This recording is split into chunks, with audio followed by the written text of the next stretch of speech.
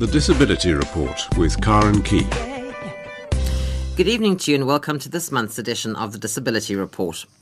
On the show this evening, I'll be chatting as usual with Ari Searlis, National Director of the Quad Para Association of South Africa, who own Rolling Inspiration magazine, and he'll be giving us some feedback from the Presidential Working Group on Disability and also from the SASCA conference, and he'll also be reminding us about this year's Wings for Life event. Zelda Mycroft, Chief Executive Officer of the Cayley Sports and Recreation Club, will be on the line, and she'll be telling us about some sporting history in the making at this year's Comrades Marathon. Wendy Neft, Director of Epilepsy South Africa, and Michael Bagram, Labour Lawyer, will be in studio, and we'll be talking about Epilepsy Disability Employment Support Services, or EDES. And then Adrian Davids will be in studio, and he's the first blind student to obtain ICDL certification, which is internationally recognized as the global standard in end-user computer skills. And this is just one, let me tell you, in a long line of his incredible achievements. And then just a reminder, if you need any information about something you hear tonight on the show, you can email me directly on disability@safm.co.za. Well, that's the lineup for this evening. I do hope you'll stay with me and enjoy the show here on SAFM. The Disability Report with Karen Key. Well, as usual, we start the show chatting with Ari Searlis. He's the National Director of the Quad Para Association of South Africa. And this month he'll be giving us some feedback from the Presidential Working Group on Disability and also from the SASCA conference, and then also reminding us about this year's Wings for Life event. Ari, good evening. Welcome back to the show. Karen, it seems like this month has flown. Well, first of all, congratulations. Last month we didn't speak with you because you were at your own graduation. Wow, okay, thank you very much. I was very proud. I graduated cum laude from Gibbs and that evening, and I got a surprise announcement that I was the top student at Gibbs. So well, congratulations. I was very surprised and happy. Thank you. Well done. Right, so let's talk about the Presidential Working Group on Disability. Okay, well, where do I start? Thank you very much for allowing me the opportunity to talk about this. This was a meeting of these 44 selected individuals, people with disabilities, to meet with the President. That was sort of in compensation of the President moving disability from its own ministry to social development, and we have this once-a-year opportunity to meet with the President to make him aware of burning issues. Well, it was quite clear, this meeting took place on the 10th of April, that the real burning issue that took most of the time, and we were in the lockdown in a meeting room for 5 or 6 hours with the President, is the fact that disability is housed in the Department of Social Development, and no one in the disability sector, it's absolutely unanimous, thinks that it's the right place to be. It's a powerless ministry that deals with welfare. It doesn't deal with human rights, and it doesn't deal with it's not cross-cutting in the Department of Social Development. Disability must be housed in the ministry, in the presidency. And we all agree unanimously on that. Well, we feel that the President didn't make much of a commitment to actually acknowledging this, and after he had hours of presentation trying to persuade him that he really needs to move disability to where it belongs, he still called for the disability sector through the Presidential Working Group representatives to submit this proposal of where we want to be and reasons why to him in writing for consideration. So a long afternoon, the President it was quite clear that he really should understand where we need to be, but so we're not sure where we're going now. He promises a meeting very soon with the working group again to address this issue, and we just feel that we shouldn't be moving on any other disability issue until that is resolved, because we're absolutely powerless, not well represented in the Department of Social Development, although that department's got huge responsibilities anyway for all groups of people in this country. So it was interesting. Of course, the President is very charming. Is he effective? I can't answer that yet, Karen, until we know the outcome of our most critical and burning demand, and that is we need to be in the presidency. That's where our representation should lie. So I'm sure we'll have some feedback from you in the future on that. You'll definitely get feedback from me, because it is really there's an expectation from all people with disabilities, and especially through disability organizations, to resolve this now. I mean, this has been going on since 2014. Well, hopefully we'll get a resolution soon, Ari. Okay, you'll be well informed, Corin. I hope so. Tell me about the SASCA conference. Yes, okay, so just for those people interested in spinal cord injury, as a subject, a very, very interesting conference that took place at SPEAR, and some overseas health professionals and Dr. Andrea, can't pronounce his surname, a Russian surname, who practices in Canada, and he's an expert in autonomic dysreflexia, in sexual function, and of course in bladder and bowel management. Gave some superb presentations, and Kwasa is going to be bringing him out again in July because we were so impressed with his knowledge, to share that knowledge with medical aid reimbursers about the importance of funding healthcare properly so that you not pay for it in a much bigger cost later. So the SASCA conference, well done to SASCA, the Southern African Spinal Cord Association, for putting on such an informative conference. And we as delegates were mesmerized by the quality of the presentation. So they have a biannual conference. The next conference will be only in 2 years' time. But I'm sure that if anybody wants information about some of the particular presentations, they're welcome to contact Kwasa, and we'll share these with you. Great. And Wings for Life, that's coming up quite soon. Yes, well, that's this weekend. I know you've had you've given it some great coverage, and thank you for that. This is the event that happens in 38 countries all over the world, all simultaneously at the same time, where people on Saturday at Supersports Centurion will be running as many kilometers as they can until the Red Bull car overtakes them, an event organized by Red Bull in order to raise money for research for cure of spinal cord injury. And I'm definitely going to be there, and I know a number of wheelchair users are going to be there, and of course spectators are welcome to come along and show your support to raise money for research for spinal cord injury cure. So that's this Sunday. Right, and it's going to be a great success like it has been in the past, I'm sure. Okay, and anybody also can welcome to contact Kwasa if they want details of where to be at what time, and I'm sure they'll take entries as well. I'll give out all that contact information in a moment. But Ari, thank you once again for joining us on the show, and once again, congratulations on your degree and for being top of the class. Well done. Well, really appreciate that. Thank you. And we'll chat with you again next month. Thank you. Super, Cara. Thanks, Ari. Good night to you. Bye-bye. Ari Searles is the National Director of the Quad Para Association of South Africa. They also own Rolling Inspiration magazine.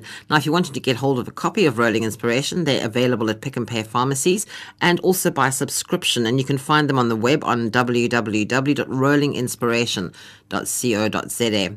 And if you need any information from the Quad Para Association about anything or otherwise anything about the SASCA conference or about the Wings for Life event that's coming up, the phone number is 0860 Rolling, or you can take a look at their website. It's www.kwasa.co.za, and Kwasa is QASA, so kwasa.co.za.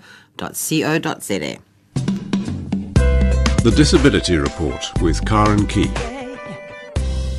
Well, sporting history is set to be made at this year's Comrades Marathon when Kaylee Mycroft and Anita Engelbrecht will be the first wheelchair athletes ever to participate in this event. Zelda Mycroft is the Chief Executive Officer of the Kaylee Sports and Recreation Club. Zelda, good evening. Welcome back to the show. Hi, Karen. Thank you so much for having us on again. This is exciting news. It wasn't as simple as I made it sound now. I mean, this was a bit of an uphill battle. Well, it's been quite a history with wheelchair athletes trying to be involved in ultra marathons. Generally, the marathon distance has been okayed by the athletics fraternity, but anything over the standard marathon has been an uphill battle.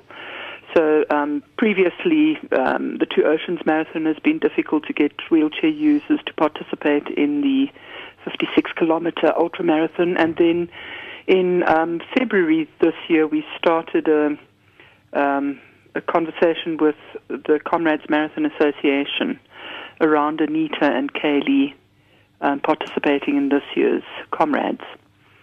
They had both qualified. Anita and her running partner Hilton had done quite a number of standard marathons in qualifying time. And then Kaylee and James Chevalier, her running buddy, competed and completed the Red Hill Marathon in January in 4 hours 25. So that was the start of it, start of the dialogue in February. What was the problem? I mean, why was there this possibility that they weren't happy about this? Well, the Comrades Marathon Association rules actually have a stipulation that says no wheelchairs or any mechanical devices will be allowed to participate.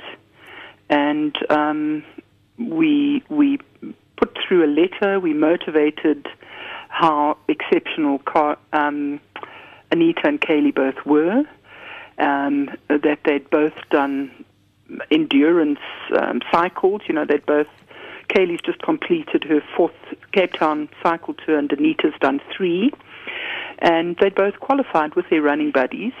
And the Comrades Marathon said no, it hasn't been done before, and therefore this rule is a stipulation that they're going to uphold. Well, let me put it this way. Nobody climbed Kilimanjaro before, like Kaylee did before she did. So, I mean, don't come with this, well, no one's ever done it before. Yeah, look, I think there's a time and a place for everything. And people have been knocking on the door, making the request.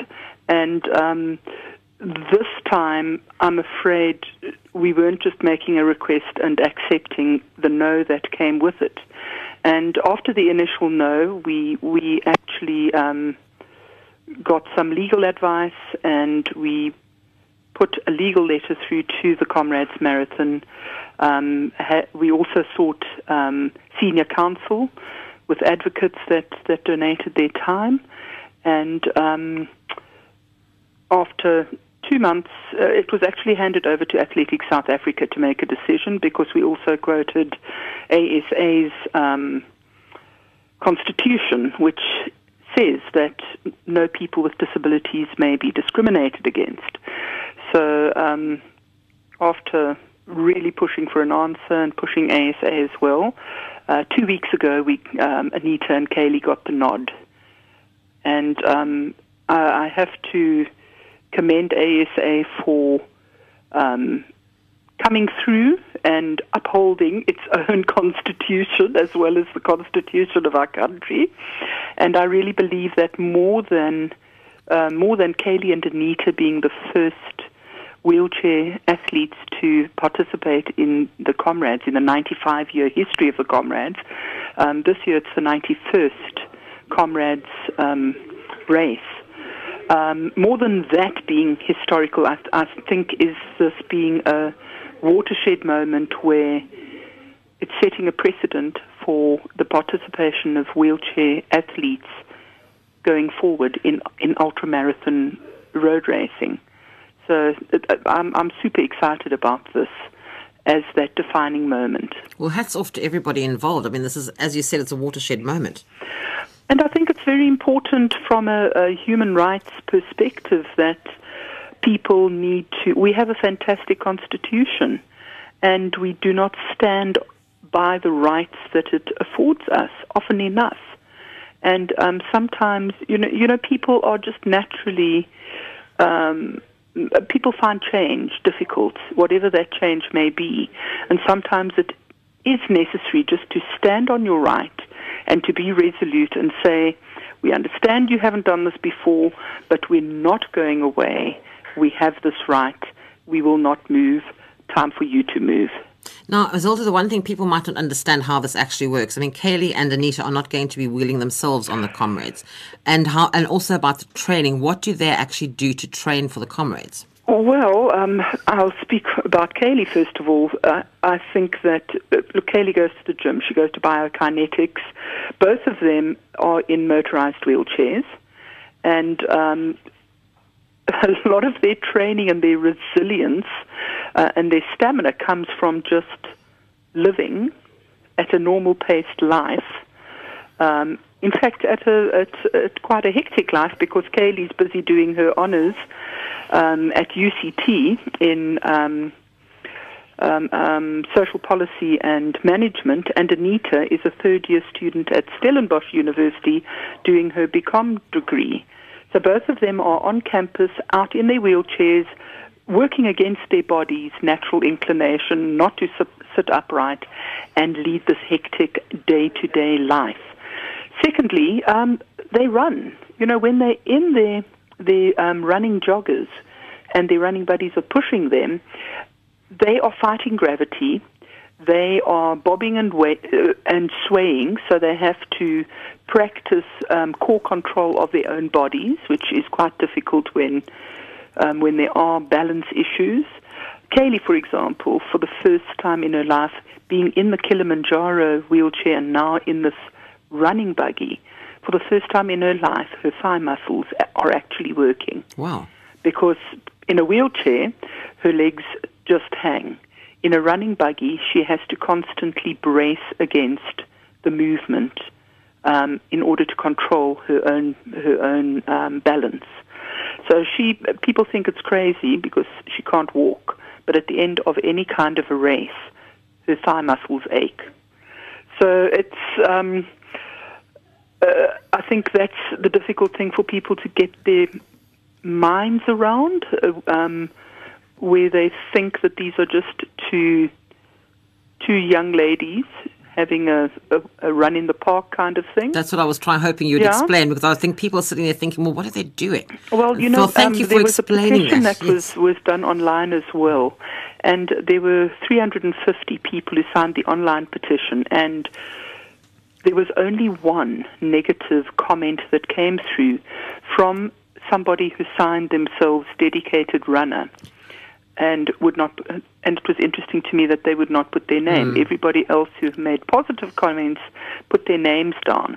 And this was a very long letter in which exactly this issue was raised, where this person was quite adamant that, these are not people who deserve to be in the comrades, because real runners go out early in the morning, they're sleep deprived, they develop blisters, they suffer for the love of their sport. And what are these two young women doing? They're just getting a petition going and waiting for race day to start.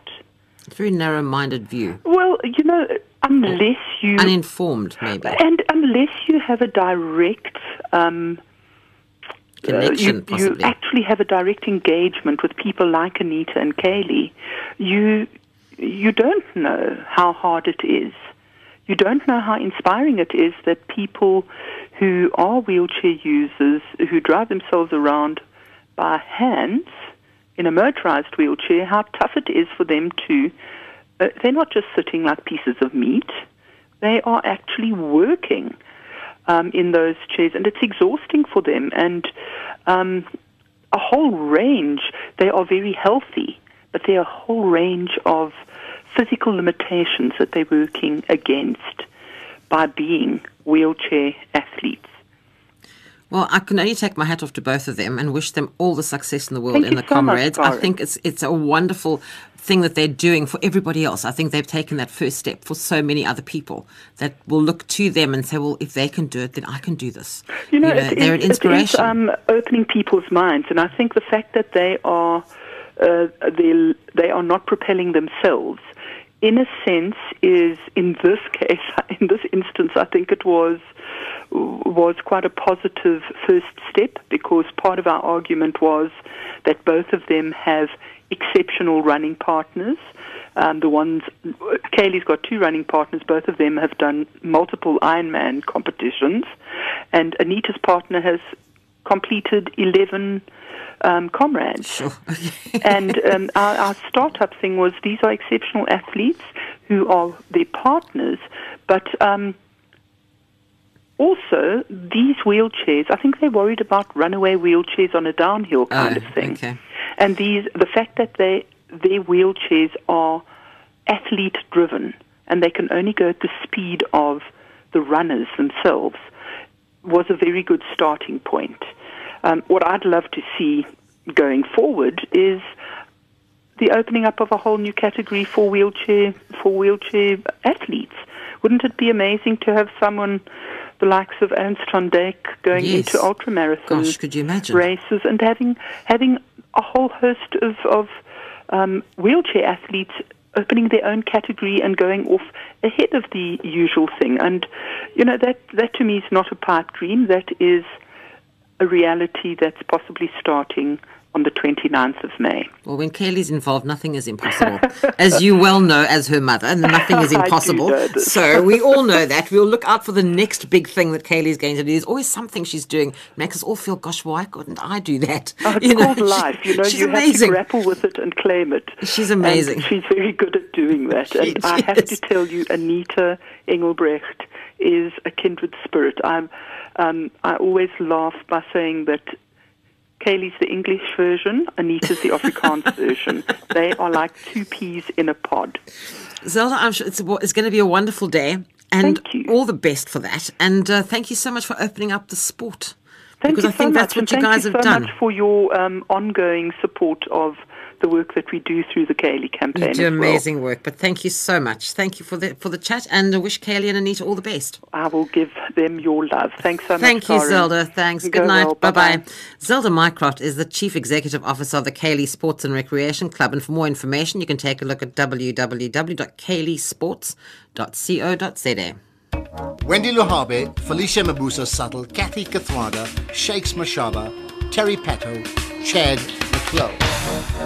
Find out who's next in the spotlight. Weekdays at 3 on Afternoon Talk.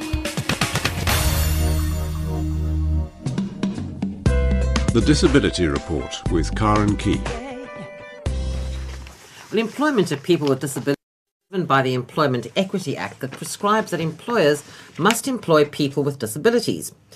As the statistics indicate, employers have not come near to the targets set out since 1998 when the Employment Equity Act was promulgated.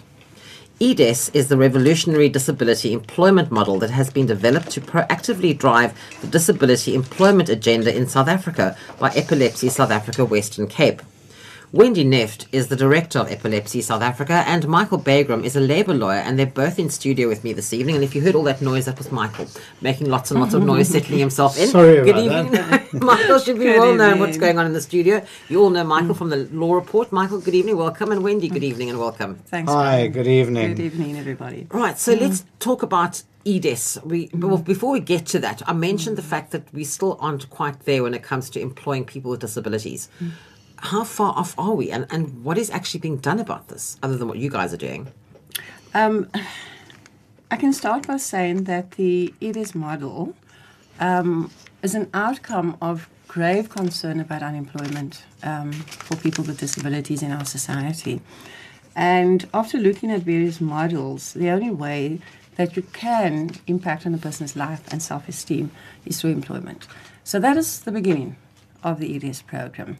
And we've started to address the problem, and we've tested various models, and we're way off. And statistics, as you indicated, will show that we're way far from the target of 7%, 7.8%, which I think it is now, of employment with people with disabilities in our country.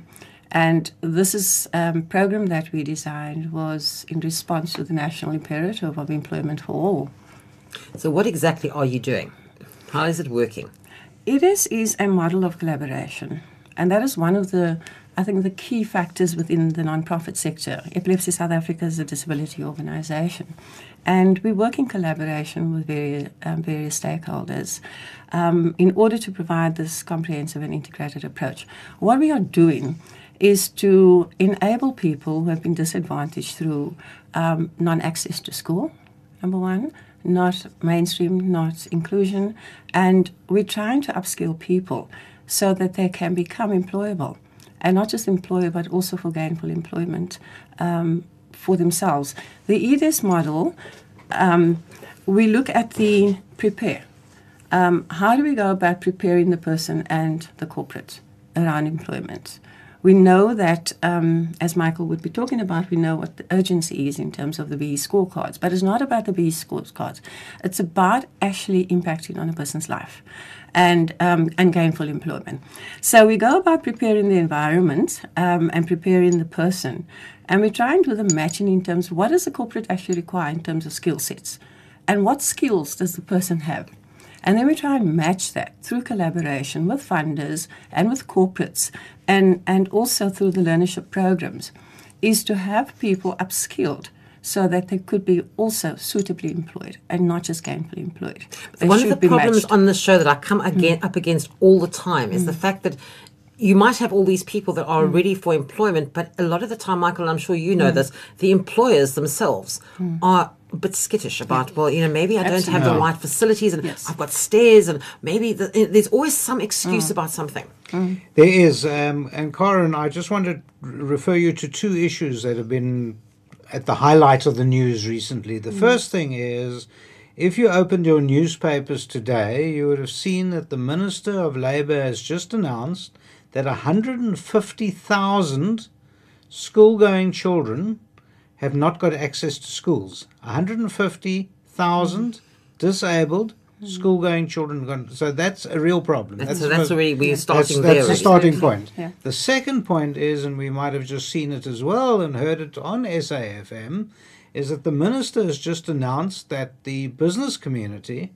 have not matched their target of 3% of employment of disabled people.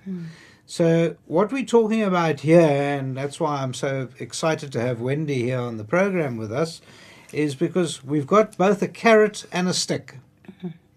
The carrot being that the business community are desperate to find people to fulfill their targets.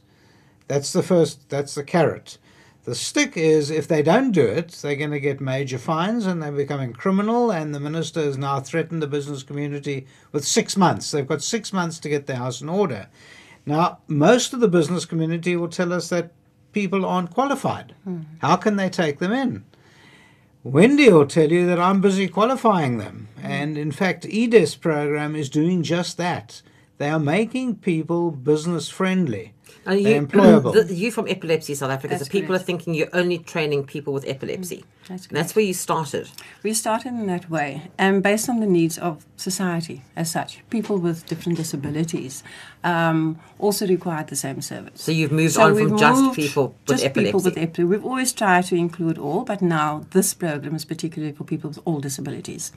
So it's not just, even though it's being run by Epilepsy Western Run by Cape Epilepsy. or South Africa, Exactly. it's not just people with epilepsy. And that's why the EDS name Yes. is to focus more on the disability employment support model. Right. Okay. So how does this actually work now? Where do you find the people? Do they come to you? How do you actually access the Okay. people who are interested in getting involved in this? Yes, as a development organization, people come to us. And one of the major problems is obviously unemployment. So epilepsy historically had programs to address skills development. We had protective workshops. We had income generation groups. So we had a strong thrust in terms of employment or upskilling people. But we needed to take the model further. And we needed to really wake up and see what is happening out in the corporate sector. And if I may just go back to your question, is why are the employees not employing people? It's about fear. It's seriously about fear. It's about stigmas. It's about not just emotional fear, physical, it's also financial fear. How is it going to impact on the economy when I employ somebody with a disability who cannot do the job? So we try to break those barriers. And this is where we come in and we try and assess it. And through providing guidance, just around basic stuff, it's like, don't be fearful. Let us inform you as to what disability is. And that is what epilepsy steps into.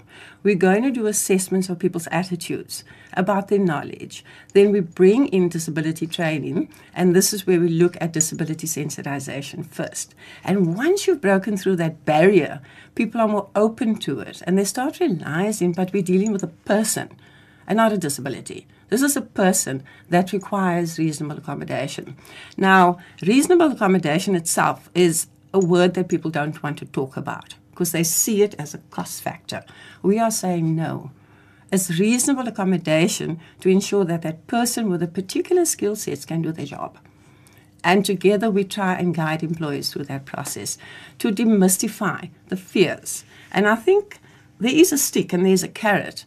But we would like to put the person in between that because it's a person at the end of the day. And that is why from a development organization, the EDS model is working for us because we look at it from a psychosocial point of view. We look at support systems. We look at reasonable accommodation. We work with other disability organizations. So it's not about competition, which is quite, as we can see, adverts, people are applying for people with positions, but it must be grade 12. And the majority of people with disabilities have generally low skill sets because they were excluded from schools. Not their problem. So we've got to confront that. So what and sort of provide training opportunity. do you actually give to people? Prior to getting to the grade 12, which is what the corporate sees as ideal, there are different work readiness programs that we can apply for funding through, putting people into capacity building, life skills. Remember, people are marginalized and people are fearful. People are fearful of a basic thing, and that is access to transport. That is why people do not come out. So you've got to address those real issues. How do we get people to move independently? So this is all part of the life skills, part of confidence building. So it's a journey. It's not a quick fix. This model is not a quick fix. We've come through 4 years, and we've just celebrated the graduation of close to 350 people at the Arts Camp. So that was a major achievement for us for 4 years. But going through it developmentally. So it is this comprehensive, and once the employer hears this, that I actually don't need to deal with the social problems of the person. You know, there's support for them to manage it. The HR departments also where we try and talk through. Look at the policies. Okay, look at simple things such as, oh, but the person's going to the doctor, so it's sick leave. And that is why people don't want to employ you, because they see it as sick leave. But it's not sick leave. It's reasonable accommodation. So we talk them through and guide people as to how amend the policy and to actually show people take responsibility, like all of us. We have doctor's appointments. That is leave. That's vacation leave. So it's talking through issues which goes back to the fear of employing somebody with a disability. And once you've broken through that barrier, then you can move in.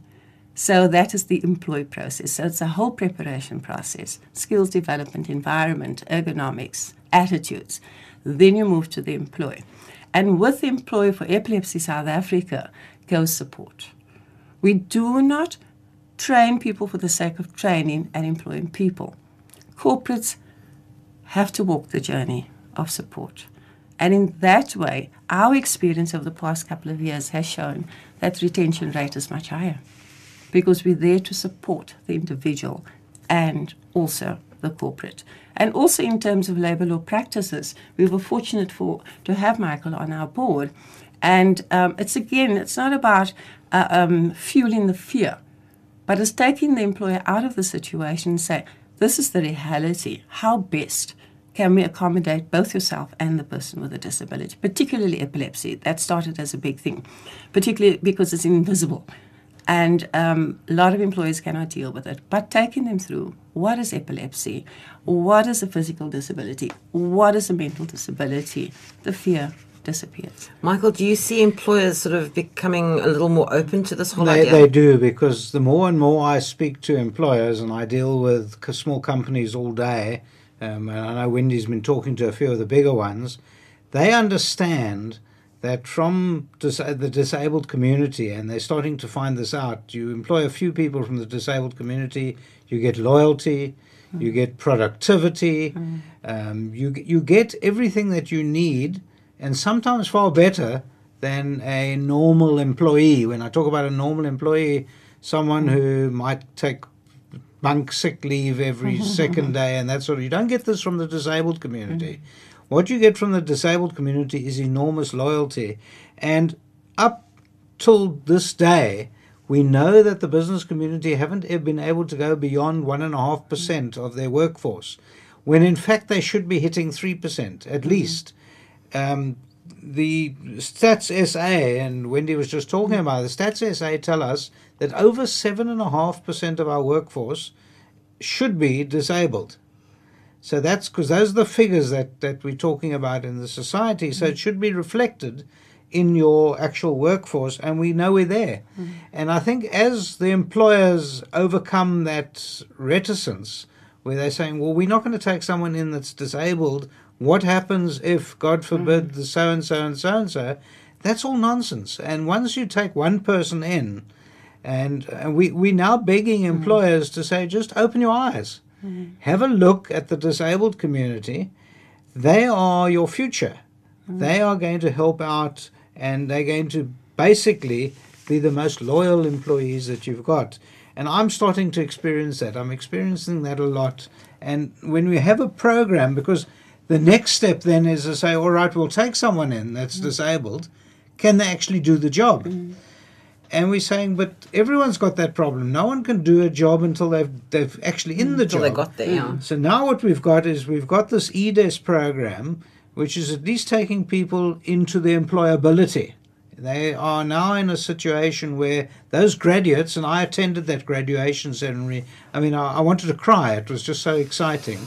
Because it's the first time I've ever experienced that, where people are actually graduating. They are saying, we are no longer going to be seeing ourselves as the unemployed.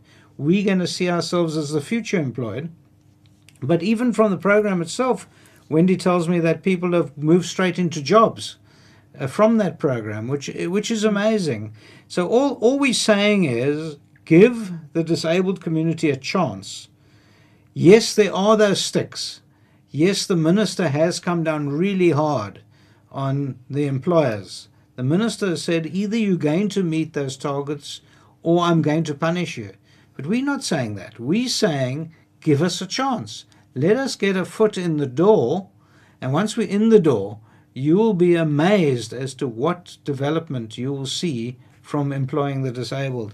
Now, I have clients that have targeted various communities. I mean, I know that one client has targeted the deaf community. And they've got amazing results from that, from employing people from the deaf community. If that can be, now their hearts are open to that community. The next step they can say, well, let's take people from the blind community or people in wheelchairs. Let's start taking people in. And we're doing ourselves in South Africa a disservice by saying, no, let's leave them outside. The communities will have to fend for them, but we as employers shouldn't. I think that's wrong. It's a wrong mindset. It's a mindset that must go back pre-95. We are now in the new South Africa. I know that there's a supermarket chain as well as a hotel here in Cape Town that employs quite a substantial number of deaf people. And it's working extremely well. You know, so the possibilities are there in all sectors of the employment, industry where you can actually put people in. It doesn't have to be, because I think in the old days it was things like being a telephonist or being there was all this was very much put into these little cubby holes. Absolutely. Anything is possible. Absolutely. And I think a very exciting initiative which is happening, smaller companies are coming, looking at their skill spends, and a lot of it is applying that into training specific to their sector. So they would fund the program. We would find learnerships or skills program to meet the needs of the company and together. And I find that was quite a breakthrough, where they coming forward and say, I have these vacancies and I would like to employ people with disabilities, but I would like to fund a skills program. And this is happening more and more, and excitingly so in the rural area also. So it's really far-reaching.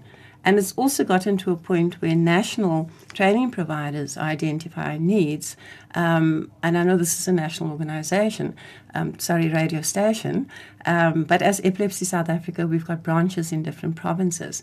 But we try and drive it through the Western Cape because of the success of this process. But we work together. So training providers are coming and say, look, I need to train up 1,000 people within 2 years. So that is coming forward. If people want to get, I was going to give out the general sort of Epilepsy South Africa number. If people want to get hold of you or find out more about the program, who do they contact then? In Western Cape or what Western do they do? Cape, they may contact me. Do you want to just give out the number? Certainly. We're based in Witten in Cape Town, and it's 021 703 9420, or my email is wcape, as in Western Cape, at epilepsy.org.za. We also have a Facebook page, and we have both national website. They can access the Epilepsy SA Western Cape website also. And that's from anywhere in the country. It doesn't matter where. They don't have to be based in Cape Town to contact you down here. Absolutely. Just that this is where the program is sort of spreads out from here. Okay, so there's a lot to do, a lot going on, and gosh, it's rather exciting, Michael. Yeah, what we want to do is we want all the human resource officers around the country to take note. Yeah. There are hundreds of them, and they're always on the lookout for people to fulfill their employment equity targets. We can do it for them.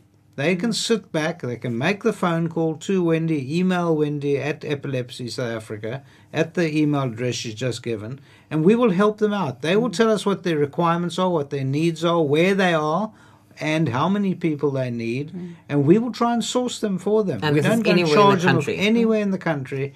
I mean, if someone's in Port Ida, please tell us. And no recruitment agency fees. No. And all we really want is that person to get a job and for the employer to be happy and to say to us in a few months' time, look how productive this person is. Which I'm sure And the that we'll report get. will We'll Well, I wish we had so much more time to chat with you, but unfortunately our time is up for this evening. Thank you both very much indeed for joining me on the show. Thank you, Karen, for this Thank you very conversation. much. Wendy Neft is the Director of Epilepsy South Africa, and Michael Bagram is a labour lawyer. For more information, you can contact Epilepsy South Africa, the Cape Town branches, which is where it's all started. And the number here is 021 703 9420, or email them on wcape@epilepsy.org.za. And don't forget, if you've missed any of these contact details, just drop me a mail to disability@safm.co.za and I'll send all of that to you. From the woman who knows all the president's secrets to unlocking the deeper secrets of your mind. From combining the best ingredients to combining the finest South African musicians and genres. From a hilarious detective out to prove himself to the new main man, to the manliest man show. Find comedy, drama, and everything in between with The Fixer. One Day with Brian Miles, Save with Jamie, Jam Sandwich, Brooklyn Nine-Nine, and Man Cave. Find it on SABC3. The Disability Report with Karen Key. Joining me in studio now is Adrian Davids, and he's had a very interesting career path. Let me just start off by telling you, from DJing to studying sound engineering, he's had a stint at broadcasting at Bush Radio 89.5 FM. He's been studying songwriting, and then he became the first blind person in Africa to obtain his international computer driving license. And that's a well-known certification in computing. And then in 2012, he founded Detour Music, focusing on lyric writing, music production, and sound design. And in the middle of all of this, he volunteers at the Cape Town Society for the Blind, teaching other young people how to go about doing the ICDL. Adrian, good evening. I'm surprised you've got time to come and chat with me with all of this going on. Welcome to the show. I was just thinking there, Karen, you're making me sound very, very important there. Well, I was reading all this. I think I got exhausted because I got to the end of it. I thought, good grief. So let's start off first of all with this international computer driving license, the ICDL. I mean, this is quite something to have gone off and got that. True. Thank you very much for having me on your show. Oh, it's a pleasure. I do appreciate it. Yeah, after my radio stint at Bush Radio 89.5 FM, I was at home. I haven't had anything to do, and I was thinking to myself, well, I need to do some studying as well, because I've been training myself on computers, and I thought to myself, well, I need to get myself the paperwork behind my name. And that is when I went to the Cape Town Society for the Blind. That was in 2009. And like I said, I had time in my hands, and I did their starter certificate, which comprises out of 4 modules. And then spoke to the trainer at the time and said, listen, there are other 3 modules. I have time in my hands. Why don't I just do them? And I finished all those 7 modules within 10 weeks. And back then, I became the first blind person in Africa, on the continent, to get my full ICDL certification. And then obviously after that, a year after that, or after that, when I finished my studies there, I volunteered for about a year. And then obviously helping other students get their ICDL as well. But now you haven't finished with that study. Now are you doing this honours now? I think you're going further with this. Yeah, I'm hoping to do my advanced courses within the ICDL training. 4 more modules I have to complete. But depends, like you say, it depends on whether I have time to do this. I was going to ask you, when are you going to do this? Because I'm currently training the ICDL where I'm employed at Cape Town Society for the Blind. And within 8 days, we'll be marking my full year there as a trainer, the ICDL trainer. So that's taking quite a bit of my time as well. So I'll see in between the work and so on as to whether I'll have time to do that. I'm hoping to have time there. How many students do you have at the moment at Cape Town Society? Well, at any given day, I've got about 10 students. Many of them are visually impaired, and then some of them are blind as well. I recently had 3 students as well within the 10 who haven't worked on computers before. And that's quite interesting to see Yeah, I'm sure. how they develop from having no idea as to how to work on a computer to be able to work on spreadsheets now. That's incredible. Yeah, that's quite amazing, because you actually see the development within these people as well, within these students as well, and it actually means quite a lot to them too, because many of them come from backgrounds from rural backgrounds where they haven't had computers, they don't have libraries that house computers, etc. So when they do come to this Cape Town Society for the Blind, and they see the development within themselves, I think that really is something big to them. Now, learning on the computers, do you do it with voice assistance, or how does it work? All right, so the computers that we use is a regular off-the-shelf computer that you would get in any shop selling computers, right? And so computers that you would use in the office as well. And then what we would use is a program called ZoomText, which is a text enlargement program that would be just making the text on the computer a little bigger for people who are visually impaired to be able to see that better. And then for the people who are blind, like myself, we use a program called JAWS, Job Access with Speech, which is a screen reader. So what that does is looks at the computer, looks at the screen, and then report back as to what is written on the screen. So that is the two programs that we do use in order to assist people to be able to use computers successfully and in the best possible time as well. Gosh, do you have a waiting list for your classes? There must be quite a lot of people keen to do this course. Yeah, many times people do come from after they're done with their schooling to come to Cape Town Society for the Blind, where they feel they want to upskill themselves, want to be computer literate, etc. And then obviously we have people who become blind later in life as well. For example, last year, within the last class I had last year, I had one gentleman who was 58. And he needed to upskill himself in order to go, because he felt he could still work, but now his eyes, or his eyesight that was going, was holding him back a little. And he felt, well, if I can learn how to work a computer, I would be able to at least get a admin job as such. So we get people from 18 up to 58 as such.